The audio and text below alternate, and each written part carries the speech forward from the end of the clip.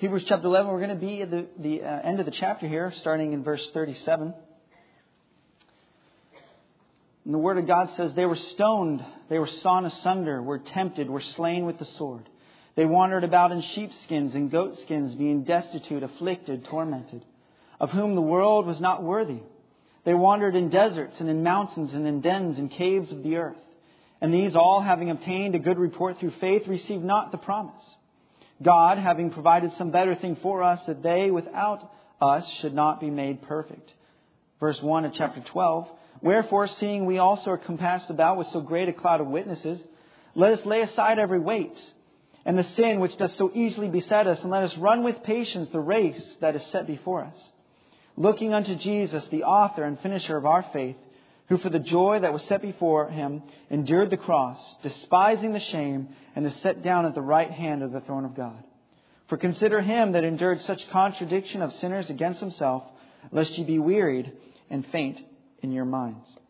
Heavenly Father, we thank you so much for the opportunity to be in your house this morning. I thank you for every single person that was here, that chose to be here. They could be doing other things. They could be staying home, quarantining themselves for the virus that's going on. But they chose to be here this morning. And I ask that you would please put a special blessing upon them for doing that.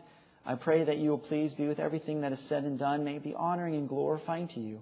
And that as the Word of God is heard this morning, that we will take what we hear and apply it to our lives. That we will not just be hearers of your Word only and then leaving and doing nothing with it, but that we will take it and do something, apply it, to allow ourselves to be led by the leading of the Holy Spirit.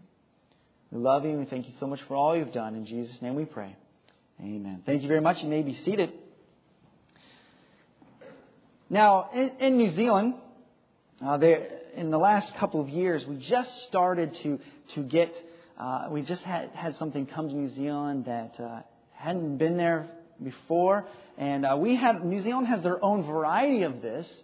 But there's a special place that came. It's called Dunkin' Donuts. Came to New Zealand. And now, traditionally in New Zealand, our donuts look like hot dog buns with cream and then a cherry on top. And so the American donut with the hole in the center came to New Zealand. And so the nearest Dunkin' Donuts to us is about 5-hour drive away. And so whenever we go up there, sometimes we'll just pop in and get a donut or two. And just because it brings back that remembrance of being in America and that. But I want you to imagine with me this morning. You are in Dunkin' Donuts or Krispy Kreme or whatever you may have here, and you're in the drive-thru. You get up to the place to place your order, and I want you to think of your favorite donut and maybe your favorite hot drink. Now, for myself, I'm not a coffee drinker. I love hot chocolate, Swiss Miss. Pastor let me get in and raid some of the hot chocolate in there earlier. I got to take a couple of packets of Swiss Miss because we don't have that in America or in New Zealand. I missed that, and so I got to have some of those. But I want you to imagine your favorite one. You place that order. You get up to the window. You pay, and you're waiting. Man. You're like, oh, and you're just imagining that donut with maybe the frosting melting off of it because it's nice and warm and moist. And for me, it's the one with the frosting and sprinkles on top. And you're waiting. And you see them coming with the bag. And you're like, yes. And you see them come with the cup that you ordered, that favorite drink. And they come into the counter and they open the window and they hand you a banana and a glass of milk. And you look kind of puzzled and you go, I think you have me confused with somebody else because I didn't order this. I ordered this donut, this drink. And they go, oh, no, sir, this is for you. See, here at Dunkin' Donuts, we care about our customers' health. We love you so much that we care about your health, so we want to make sure that you eat healthy. And you go, oh, wait, I didn't come to Dunkin' Donuts for you to give me health advice. I came to Dunkin' Donuts because I wanted that donut with the frosting and the sprinkles and the hole in the middle. That's what I want. And so maybe you demand for the manager and you want what you paid for. You want to see some results here. And in our world today, we live our lives based upon results. If I paid somebody to paint my house and I go on holiday or vacation, I don't want to come back and see a mural of rainbows and unicorns on the outside of my house. I want to see the colors scheme that I told them. I want to see the results that I paid for. And our world is focused on the results. And see, the problem is we take that mentality. We take that demand for results and we bring that and we put that on God. And whenever we are praying for something or whenever God's laying something on our hearts, we oftentimes demand to see results. Demand of Him these results. In Clovis Chapel, a minister from a century back, he used to tell the story of two paddleboats. They left Memphis about the same time, traveling down the Mississippi River to New Orleans. And as they traveled side by side, sailors from one vessel made a few remarks about the snail's pace of the other. Words were exchanged, challenges were made, and the race began. Competition became vicious as the two boats roared through the deep south. One boat began falling behind. Not enough fuel. They had plenty of coal for a trip, but not enough for the race. And as the boat began to drop back, an enterprising young sailor took some of the ship's cargo and tossed it into the ovens. When the sailors saw the supplies burned as well as the coal, they began to fuel their boat with the materials that they had been assigned to transport. They ended up winning the race, but burned their cargo. You see, as they began, they allowed their priorities to change. And if we are not careful as Christians, we can set out on a right path, following God, doing what God has asked us to do, but we can allow our priorities to change us. And so my question that I have for you this morning is, what is your priority when it comes to obeying God? What is your priority when it comes to obeying God? So we're going to look real quick this morning, 3 reasons to live a faith-driven life rather than a results-driven life. Now, too many people choose to obey God once He proves Himself or once He gives a sign. And as we look at our first point here, we see here at the end of chapter 11, these Old Testament believers did not receive all that was promised to them. They were told about a coming Messiah. One day the Messiah would come, and they prepared for that. They talked about it. They lived their lives looking and waiting for this coming Messiah. And we see here that many, many of them died. They were stoned. They were sawn asunder, were tempted, were slain with the sword. They wandered about in sheepskins and goatskins, being destitute, afflicted, tormented. They endured all of these afflictions. Some even gave their lives, believing in a promise that in man's eyes hadn't much proof. All they had was the Word of God that had been given to them, what little that was. All they had was this Word from the God that had created everything that we see, everything that we know. And they believed this promise and gave their life for it. They died for this promise that they had not even seen come to pass. Many, thousands of years later, finally, Jesus Christ came. He was born of a virgin. He lived for 33 and a half years, living a perfect, sinless life. He was 100% man, 100% God. And He died on the cross, taking upon Him the sins of the world, paying for your sins and my sins so that we could have a home in heaven. If we but just repent of our sins, call upon the name of the Lord, the Bible says, thou shalt be saved. And they died for this promise that they had not seen. And if God told you to do something that you could not see the end result, you could not see where it was leading, would you still follow? If God said, hey, I want you to join the choir, would you do it? Hey, I want you to start giving more in your faith promise. Or, hey, I want you to just start tithing. Would you do it? I want you to help clean the bathrooms. What would you think? Would you do it because, hey, God asked me to do it? Or is your priority, what will I get from it? What will I receive from this? Sometimes God asks us to obey Him, but we don't. Secondly, the second reason why we need to live a faith-driven life is we can see that the Old Testament believers, they gave their life for a promise that they had not even seen come to pass yet. And we have. We've seen that Christ came. We've seen Him. He's come. He's died. This promise has been fulfilled. Yet we struggle so many times, so often, to just be willing to just obey when God asks us to do something. And the second reason why we should live a faith-driven life is God does not follow our plans, but His. God doesn't always fulfill His plan precisely when we want Him to. And He doesn't always fulfill His plans precisely the way we want Him to.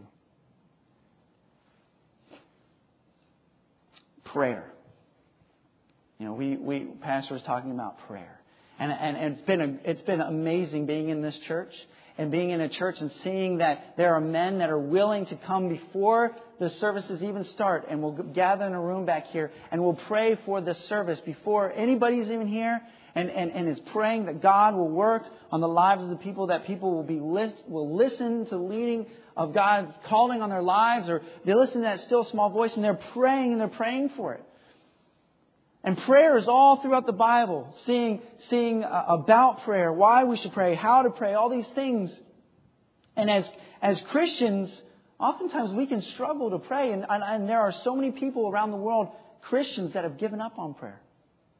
Because if we're not careful, we will begin to slack in our prayer because we're not seeing the results. Hey, I'm praying for something. I've been praying for somebody to get saved, but it's not happening. Maybe God's just not hearing my prayer. Maybe God doesn't answer prayer like we think He does. And I know people that have prayed for decades for somebody to get saved. Praying and seeking God's face for that person, just that one person, to get saved. And then what happens? The person that has been praying for all those years died. Never seeing that person get saved. And then the funeral service is held. The pastor gets up. The person that they have been praying for all those years comes to the service, comes to the funeral, hears the Word of God, remembers how that Christian had lived and the way that they had joy and peace, even though through hard times. And they end up getting saved, accepting Christ as their personal Savior. You see, the Christian that had been praying all those years, they never saw the results of their prayer. But it didn't mean God wasn't hearing it. It didn't mean God didn't answer their prayer. God just was going to answer it in His time, not ours. Oftentimes people go, okay, God, you want me to tithe. All right, I'll tithe. I'll do this. But God, in order for me to do this, you need to help me to win $1 million. You help me win $1 million, I will tithe. I promise I will give that money to the church as long as I win that $1 million. We pray for this. But you see, God would rather you learn to live with a little bit and give by faith, rather than to receive a large amount and give because, hey, I have excess now, I can give. God doesn't work like that. He wants to see our faith. He wants to see that we trust Him. That, hey, He says, obey. Well, okay, I don't see how you're going to do this, God, but I'll do it. I'll step out by faith. Hey, God, that looks scary. I don't know how I could ever go and be a missionary in that country. I don't ever know how I could ever be a Sunday school teacher to second graders. Have you seen them? Oh, they're like little animals running around everywhere. How could I ever do that? Okay, God, I'll do it. Whatever you say, I'll obey. And God, and as soon as you step out by faith, as soon as you say, okay, God, I'll do it, it is amazing how God just begins to supply, how God just begins to provide for your life. 2018, I was in New Zealand. My father was back, my parents were back here in America, visiting churches on furlough. And for the first time, I kind of got put in that leadership position. I was the senior pastor while my dad was back. And I tell you what, when that happened, Satan was just like, yes, fresh meat. And he just chucked everything he could at me. I mean, things that I'd call my dad, I'm like, okay, Dad, this is what's happening. What would you do? And my dad's like, in all the 18 years that I've been here, I've never seen heard anything like this before. let's dive into God's Word. Let's work this together. And all this was happening. And I remember towards the end of 2018, beginning of 2019, December, January, God began to burden my heart to start planting churches in New Zealand. I had been content just serving in the church, just being up here, song leading, teaching adult Sunday school class, doing the children's ministries and various things. I was just content doing that. And God began to burden my heart to start planting churches in New Zealand. And so I said, all right, God, I'm going to do that. I'm already here. So I'm going to do a kind of, what do they call that? A 2-job thing. I'm going to go get a job. And then I'm going to work a full-time job and be a pastor at the same time. Then pastor his church, start a new church down there. And that's what we're going to do. Right? And so, I started to do this, but during my devotions, every time I got up to preach, every time I went up to do Sunday school classes, God was just like, it's not what I want you to do. It's not what I want you to do. I want you to go back and begin deputation. I was like, no, what? Wait, hold on a minute. You want me to uproot my whole family? We're already here in New Zealand. You want me to take them all the way back to America, do deputation, raise support, and then come fly all the way back to New Zealand? I'm already here. Why can't I just start a church? By the time a year and a half, 2 years have gone, I could see a year and a half, 2 years of fruit and all this stuff from this church here. And I was struggling with that. I felt like that was a waste of time. So I was like, no, not going to do it. Not going to do it. So I went down to Masterton. I started applying for jobs. I had been working at a tree nursery for over a decade. And so I knew all about the horticultural business and various things. So I started applying at these places. All this experience behind me. And I apply. And sorry, we hired a guy fresh out of high school. What? You hired a guy fresh out of high school? Doesn't know anything? Sorry, we did that. And place after place after place. Hiring people that had inexperience, less experience than me, didn't have any experience. I'm like, what is going on? So finally I got so desperate, I was like, all right, McDonald's. Anybody can get a job at McDonald's. So I went and I applied at McDonald's. I couldn't even get a job at McDonald's. I mean, who can't get a job at McDonald's, right? Me. And then I realized God was saying no. This is not what I want for you. And I was like banging my head against this brick wall that God had placed there. And I know that if I had continued pushing, if I had been stubborn, if I had just, no, this is what I'm going to do, God would eventually say, okay, here you go. But it wouldn't have been what He wanted. It wouldn't have been His plan. It wouldn't have been His best for my life. And so I finally said, all right, God, I'll surrender. I'll take my wife, my 2 little girls, how crazy that's going to be with 2 young children on the road on deputation. Okay, I'm going to do that. So in January 2019, I surrendered to come back here on deputation and come back here and start deputation. And it wasn't even 2 days. 2 days later, my wife comes up to me and she's like, Logan, we're going to have a baby. And I was like, what? Are you kidding me? Now we're going to have an infant while on deputation? What is going on? And I literally, don't get me wrong, I was happy to have a child. And I'm always happy if God blesses us with a baby. But I literally lied on the bed, curled up in a ball for an hour and a half after she told me that. Because I had all these numbers going through my mind. Okay, I've got this much savings, and once you turn that into American dollars, like this, and then I've got to buy a car, and then I've got to live off that, because even though you visit these churches right away, they might not support you till months later, and all this is going through my mind. I'm like, and then God came again and just kind of like pricked my heart, and He goes, if I had told you sooner, you would have come up with another excuse why not to go. You're right. It's too late now. You already said yes. So, all right. And a week later, I began to see God work. A week later, another missionary was on furlough. They called me and they're like, hey, I know you've been kind of in charge for the last 8 months. Just wanted to check and see how you're doing. We're getting ready to come back. And so I told them what God had been working in my life. And they're like, hey, we're getting ready to come back. We have a big Chevy Suburban that we have. We were going to try to sell it, but we can't. we haven't been able to. Maybe God wants you to have it. Would you like to have it? And I was just amazed. Now God just supplies a vehicle and all this. And we began to see over and over that God began to supply after I stepped out by faith. After I said, okay, God, I'll obey. You see, because oftentimes a lot of us as Christians, we're like my little 4-year-old daughter. Ella, I want you to go clean your room. And she's like, all right, Daddy. And she'll go clean her room. And one day she went to do this. She went over there to clean her room and she stops. And she turns around and she looks at me and she goes, will I get a cookie?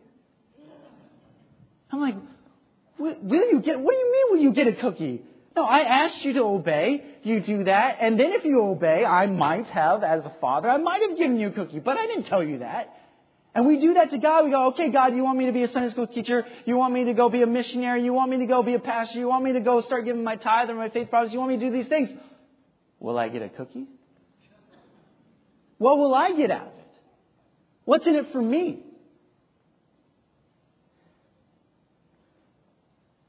God does not follow our plans but His. And finally, it helps us when we live a faith-driven life. One that's not focused on results.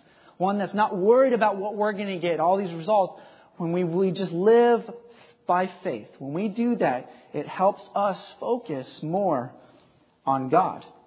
When we are focused more on the aspect of obeying out of obedience rather than gain, it changes our perspective on life. You began to see things differently. You no longer expect physical results, money, wealth, signs, proofs from God.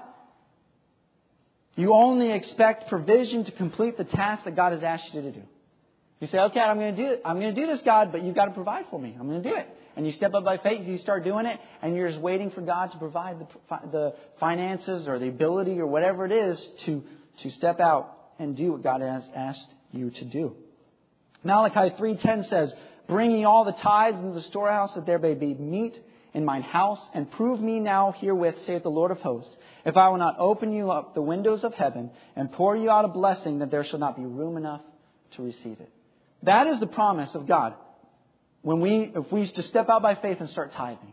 He says, this is the God, the creator of everything that you and I see and know of. The God that has created the world so perfectly that if it was just a fraction closer to the sun, we'd all burn up. And if it was a fraction farther away, we'd all freeze to death. The God that has made the eye so intricate that not even scientists have been able to replicate that yet. That God is telling you that if you just step out by faith and just start tithing, He will open up the windows of heaven and pour you out a blessing that you may not have room enough to receive it. That God is saying, if you just step out and obey, just do, leave everything else to me. I'll take care of you. 1 Kings chapter 17, if you could turn there. 1 Kings chapter 17.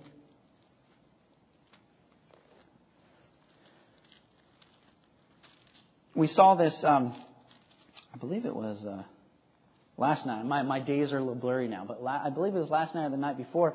Brother missionary Brown from Croatia, he preached a message on this, and I was like, oh no, he's preaching on my message. But God was just building a foundation. It was great seeing how God worked everything out here. We see here in verse 8 to 10, if you weren't here, we're seeing here about the life of Elijah that's going on here. And Elijah had been told to go before King Ahab, Queen Jezebel, and to tell them about how God was not going to have it rain. And they laughed and they made fun of him. Then he left. And then they realized really quickly that, hey, it's not going to rain. It's not raining. It hasn't been raining. So then they began to hunt him down. And now it says here, and now God has Elijah hiding by the brook Cherith there. And everything's been great. He's had water from the brook. Ravens have been bringing him bread. Everything is great. And we see here in verse 8 here it says, and the word of the Lord came unto him, saying, arise, get thee to Zarephath, which belongs to Zidon, and dwell there. Behold, I have commanded a widow woman there to sustain thee. So he arose and went to Zarephath, and when he came to the gate of the city, behold, the widow woman was there, gathering of sticks. And he called to her and said, fetch me, I pray thee, a little water in a vessel, that I may drink.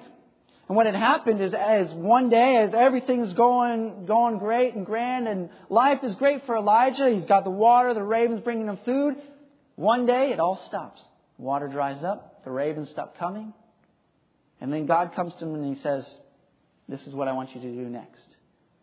And if you were here the other night, you will see what had happened, how God provided for him, how God used a widow woman, and God provided for the widow woman because of her faith, and all this. But put yourself in Elijah's shoes for a moment.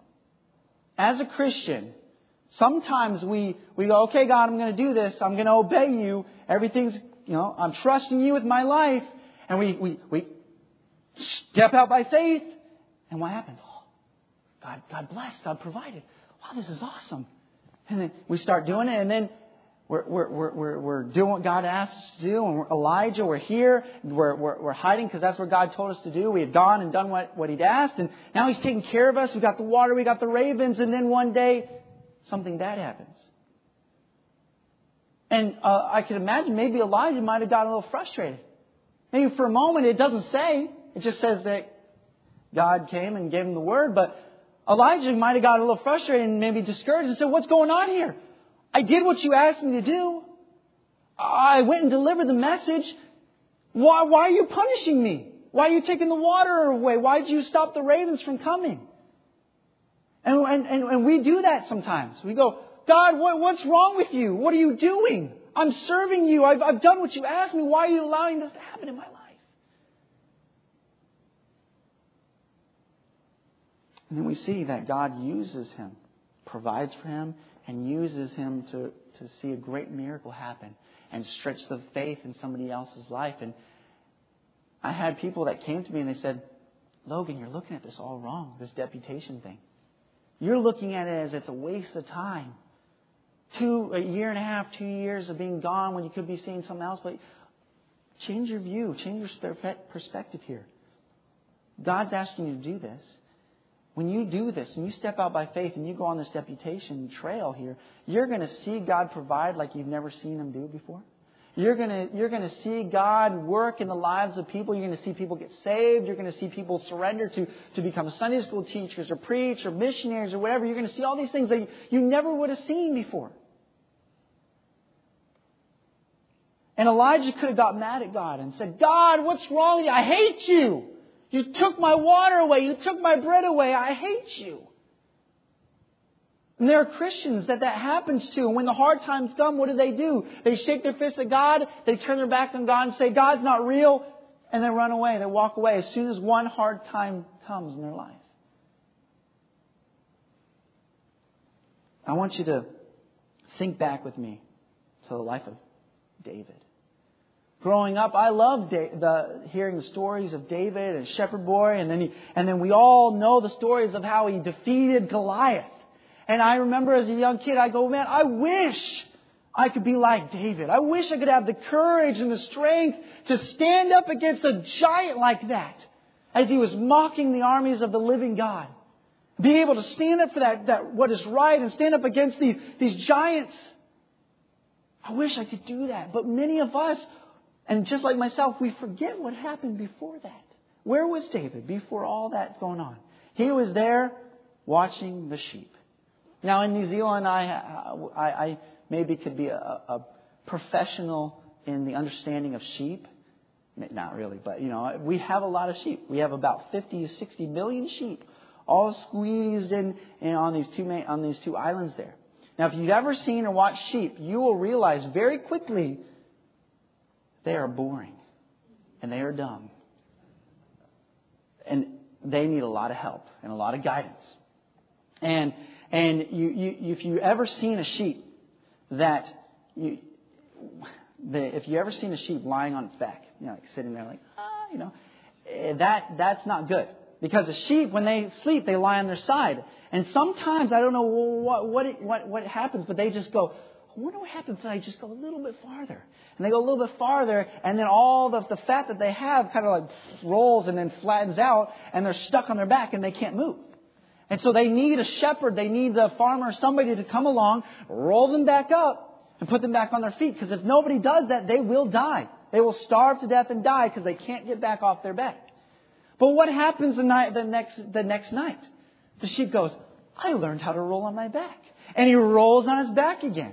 And the shepherd will just have to go back out there, and every single day for the rest of that sheep's life, whether that shepherd gets tired of him and kills the sheep and eats them, or the sheep just eventually dies of old age, or the fact that the shepherd never came and picked them up again.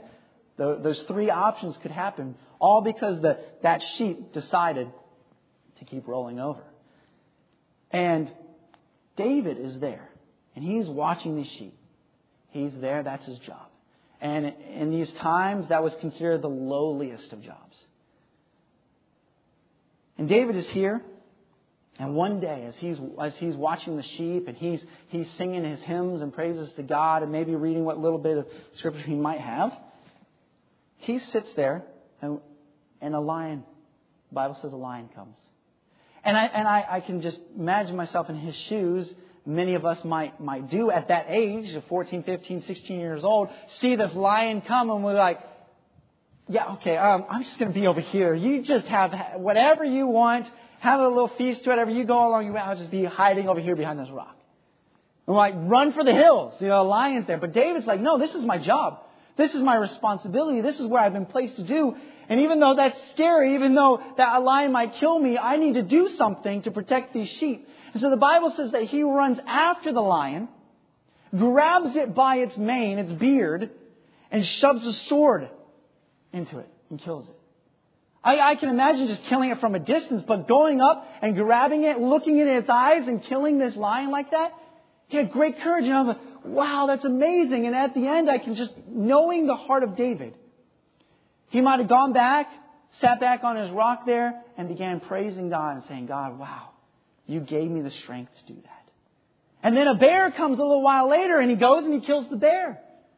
And now one day his father comes and he says, hey, I want you to take this bread and cheese up to the Israelites. They're having a battle there. So he takes this cart up there and he gets up there and he hears this giant, Goliath, down there cursing and blaspheming the armies of the living God. And he's like, is anybody going to do anything? Is anybody going to do something? And he says, I can do this because I've seen God help me with the lion. I saw God help me with the bear, so I know God's going to help me with this.